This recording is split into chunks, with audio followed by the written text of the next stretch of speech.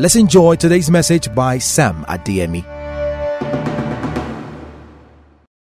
We begin a new series, okay, and I'd like us to read from Luke chapter 22, verses 41 to 44 in the New Living Translation of the Bible. Let me pray specifically for everyone in Nigeria right now that is a part of this service, and we know there's a lot of insecurity, so much going on, a lot of uncertainty. I pray, first of all, that in the name of Jesus Christ, the peace of God will fill your heart and mind. Secondly, I pray in the name of Jesus Christ that this season, you will not be wanting for revelation. You will know what to do. God will give you direction for yourself, for your family, for your career, for your organizations. The Spirit of God will guide you. Though you walk through the valley of the shadow of death, nothing will happen to you because the presence of God will be real with you all through this season. I pray in Jesus' name that by the blood of the covenant, anything that looks like violence that sees you will pass over you. We stand on the promise of the Word of God to receive safety for you and your family in the name of Jesus Christ. And now, together with one heart, we pray for the leadership of our country at all levels, that any idea that is not from God will perish. We pray wisdom for the leadership, and that in Jesus' name, the country, will find a new direction, build a new foundation, and improve the quality of life like never before, in Jesus' name. Amen. Amen. Thank you for joining me there. And of course, we pray for every nation that all of us are represented in right now. Every nation we're participating in this service from. I prophesy peace over your nation in the name of Jesus Christ. Yes, in Jesus' name we pray this season that economies are recovering. We prophesy in Jesus' name that God will bless the economy of your country and bless you. In Jesus' name. Amen. All right, let's go to our scripture for the day. Luke 22, verses 41 to 44, New Living Translation. He walked away about a stone's throw and knelt down and prayed, Father, if you are willing, please take this cup of suffering away from me. Yet I want your will to be done, not mine. Then an angel from heaven appeared and strengthened him.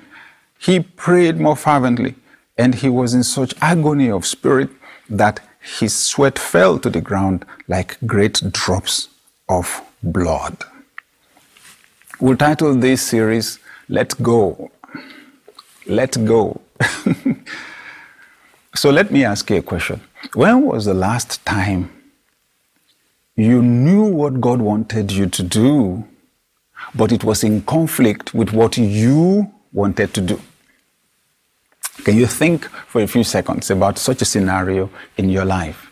You had a clear sensing of what God wanted you to do, but then it was in conflict with what you loved to do or what you wanted to do. And then the question I'd like to ask next is, who won? Did God win in that scenario?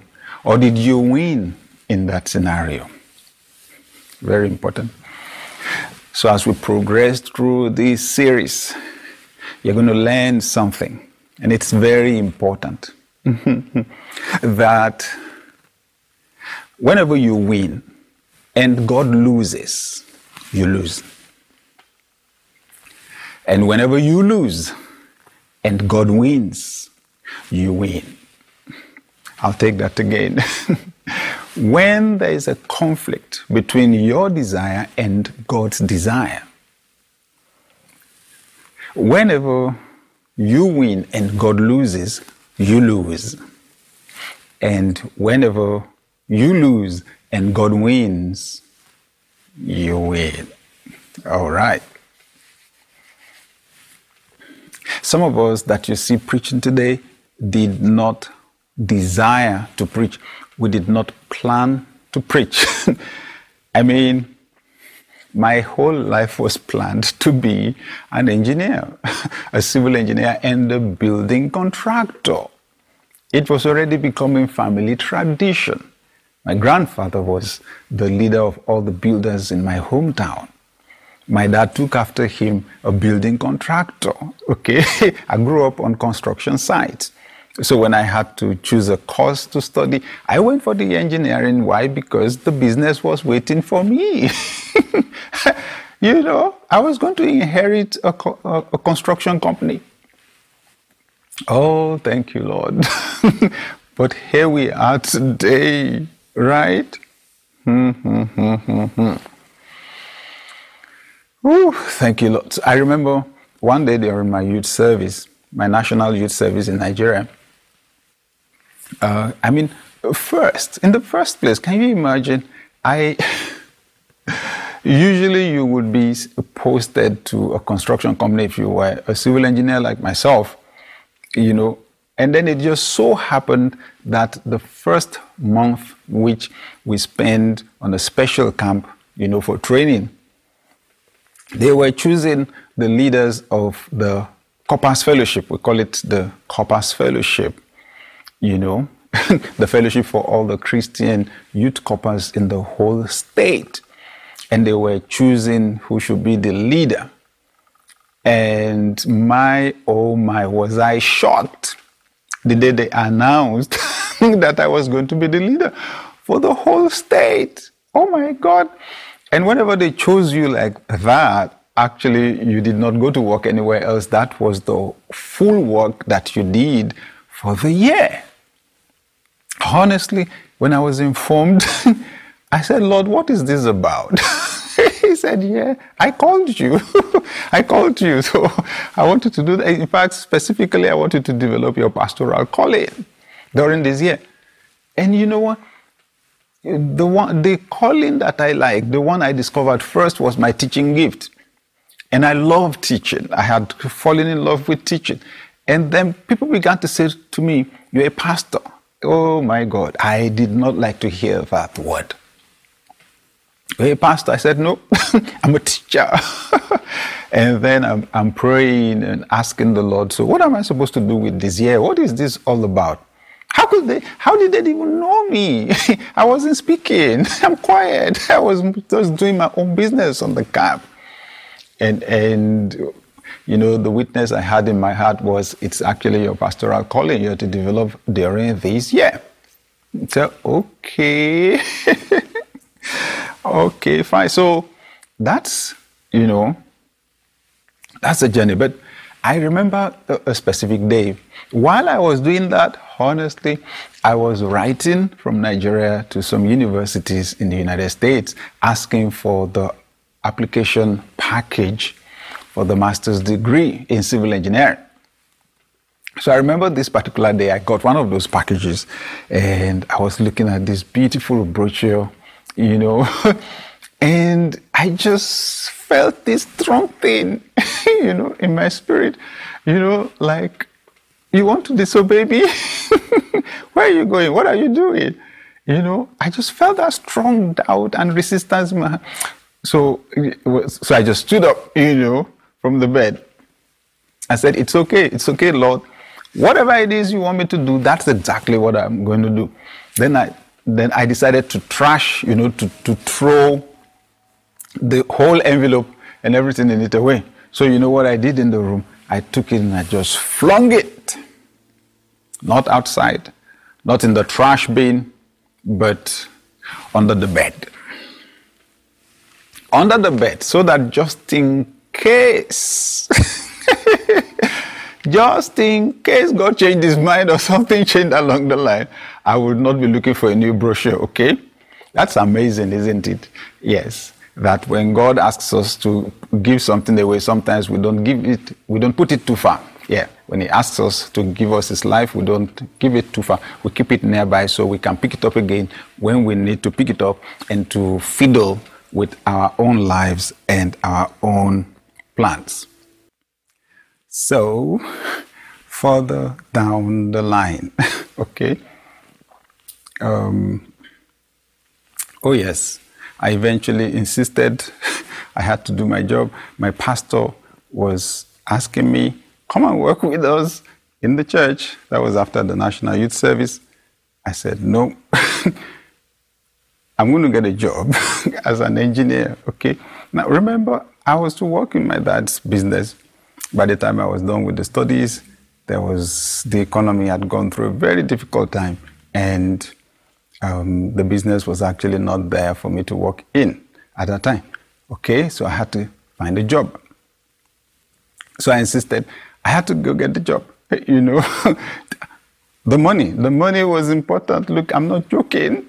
I need the money for me and the family and so on. And then eventually, so I got the job. And you'll be amazed how when the job came and the scenario. One day I woke up in the morning and said, okay, Lord, okay. So what I'm going to do is I'm going to go meet my pastor and tell him I'm ready to work as a volunteer in the office. I'll be reporting every day. Yes, at the church office. I went to my pastor on a Thursday evening, on a Thursday evening. Friday, he said, meet me in church on Friday morning. I'm introducing you to everybody. He introduced me, said I was going to take care of the administration of the church. And then on Sunday morning, the strangest thing ever happened. One of the deacons in church approached me and said, there's a construction site. Okay, there's a company building a new high court building for the state. They need a site engineer. Okay, I just wanted you to know so you can put in your application. I said, thank you. Oh my God, was like, what?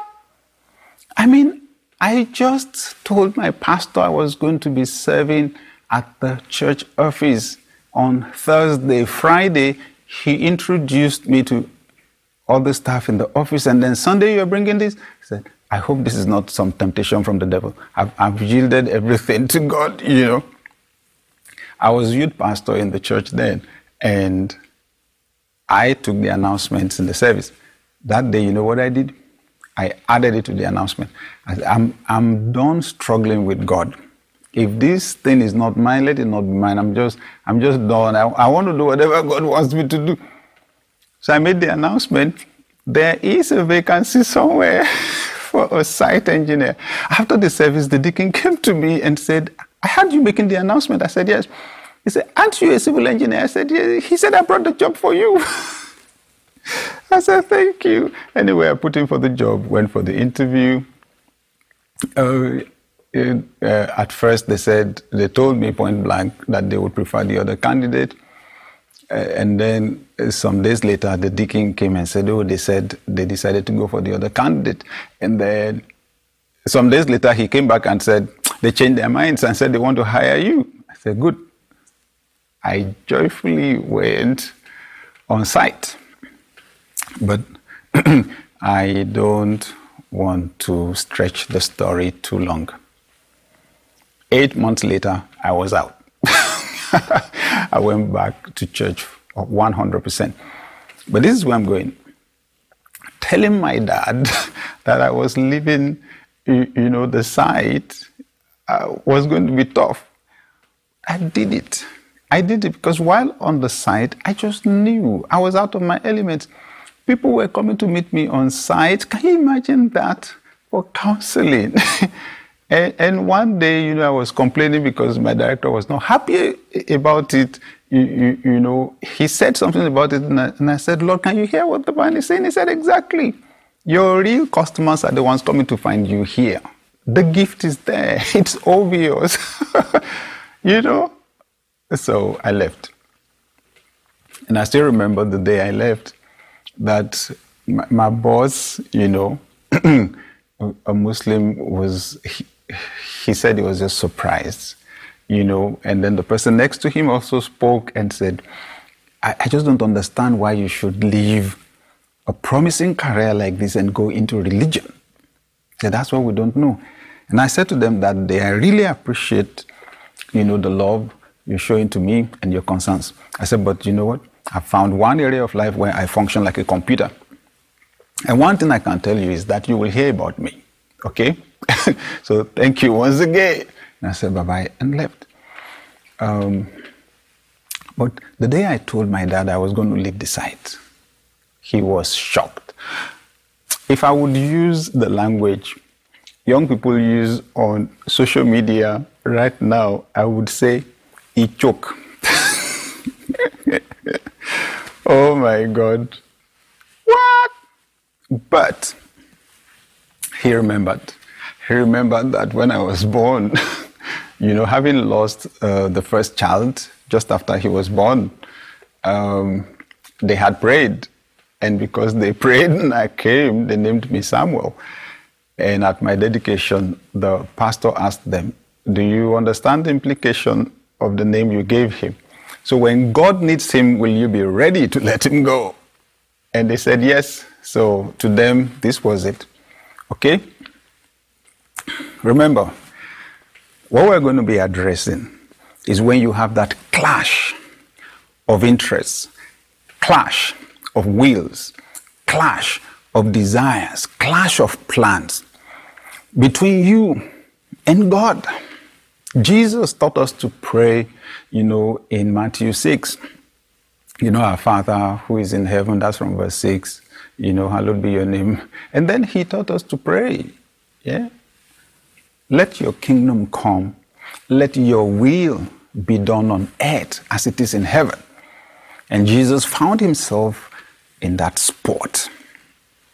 He found himself in that sport when he was about to die, where he knew it was the Father's will for him to go to the cross because there was a plan to be accomplished. But honestly, who wants to die?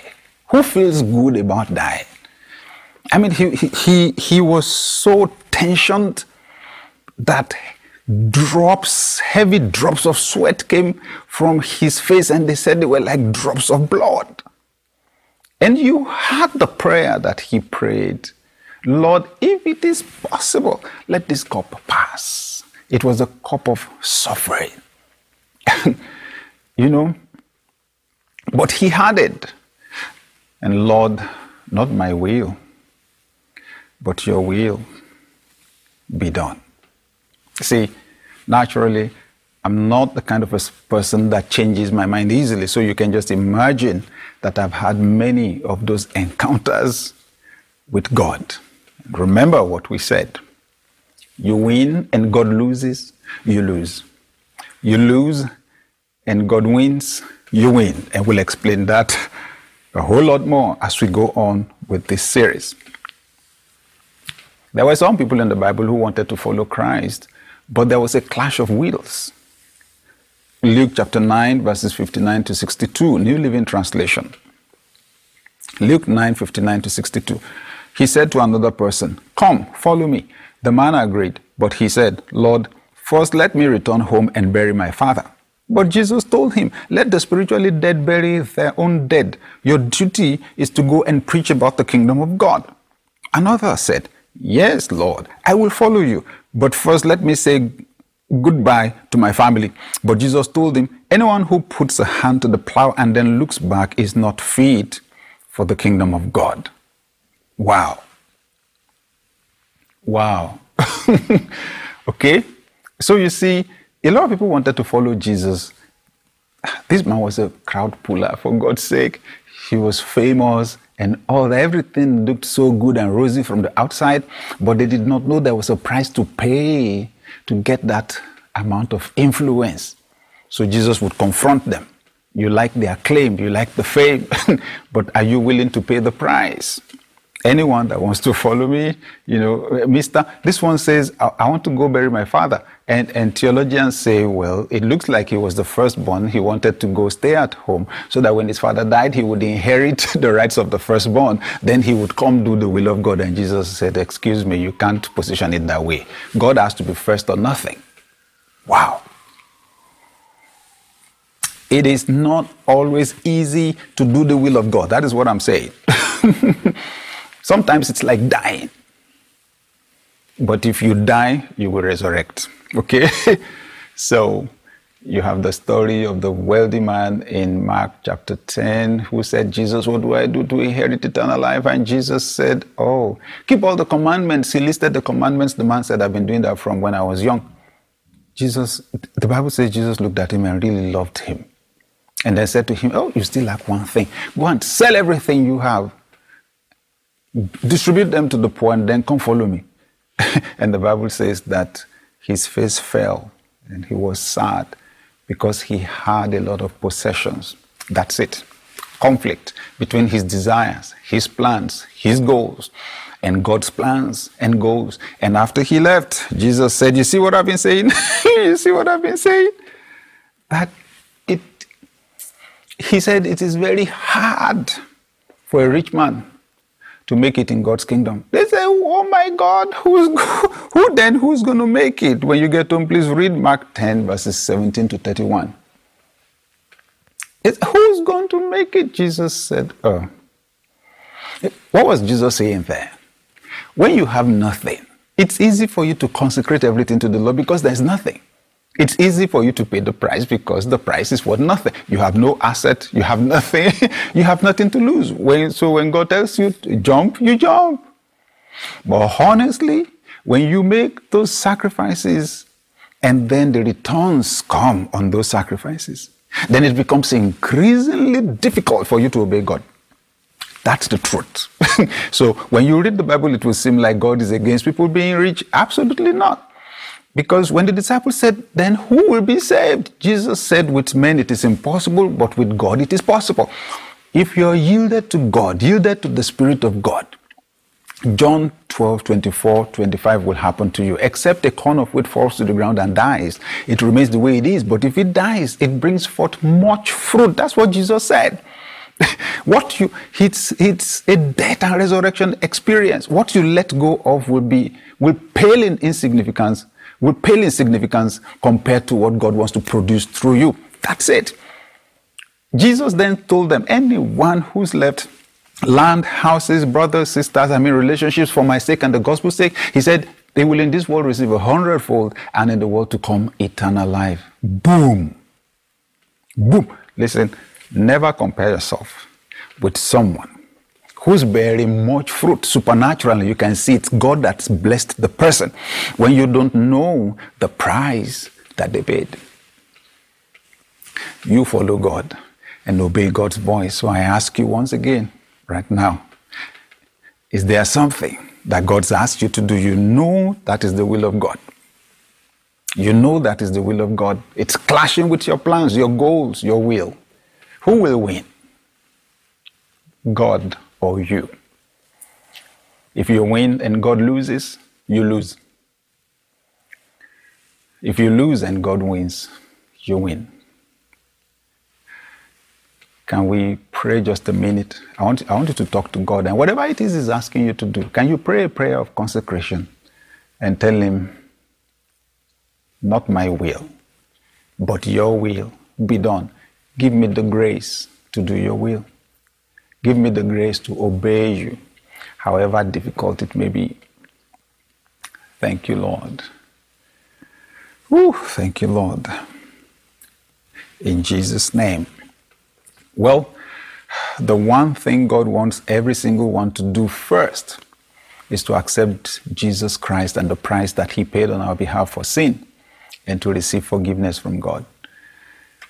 Can we pray together? If you're that honest person who says, my relationship with God is not okay, all right, can you put your hand on your heart wherever you may be, at any of our physical locations or online? Can you put your hand on your heart or through TV and say this prayer after me? Dear God, I believe that Jesus paid for my sins. I ask you to forgive me and to accept me as your child. In Jesus' name, amen. Let me pray for you. Heavenly Father, thank you for everyone that said this prayer today, took the first step in submitting their lives to your will. Heavenly Father, yes, Lord, make it a death and a resurrection experience. Today marks a new beginning in their lives, like a seed planted in the soil. Heavenly Father, let the power of the Holy Spirit invade their lives and produce through them beings, people that never existed before. Let it be the Christ life showing through them now in their character and in every area of their lives. Thank you because their sins are forgiven. The nature of sin is removed from them now, and your nature is in them. And we're grateful for this miracle because Jesus said there's celebration in heaven when this happens. So thank you, Lord. In Jesus' name, amen.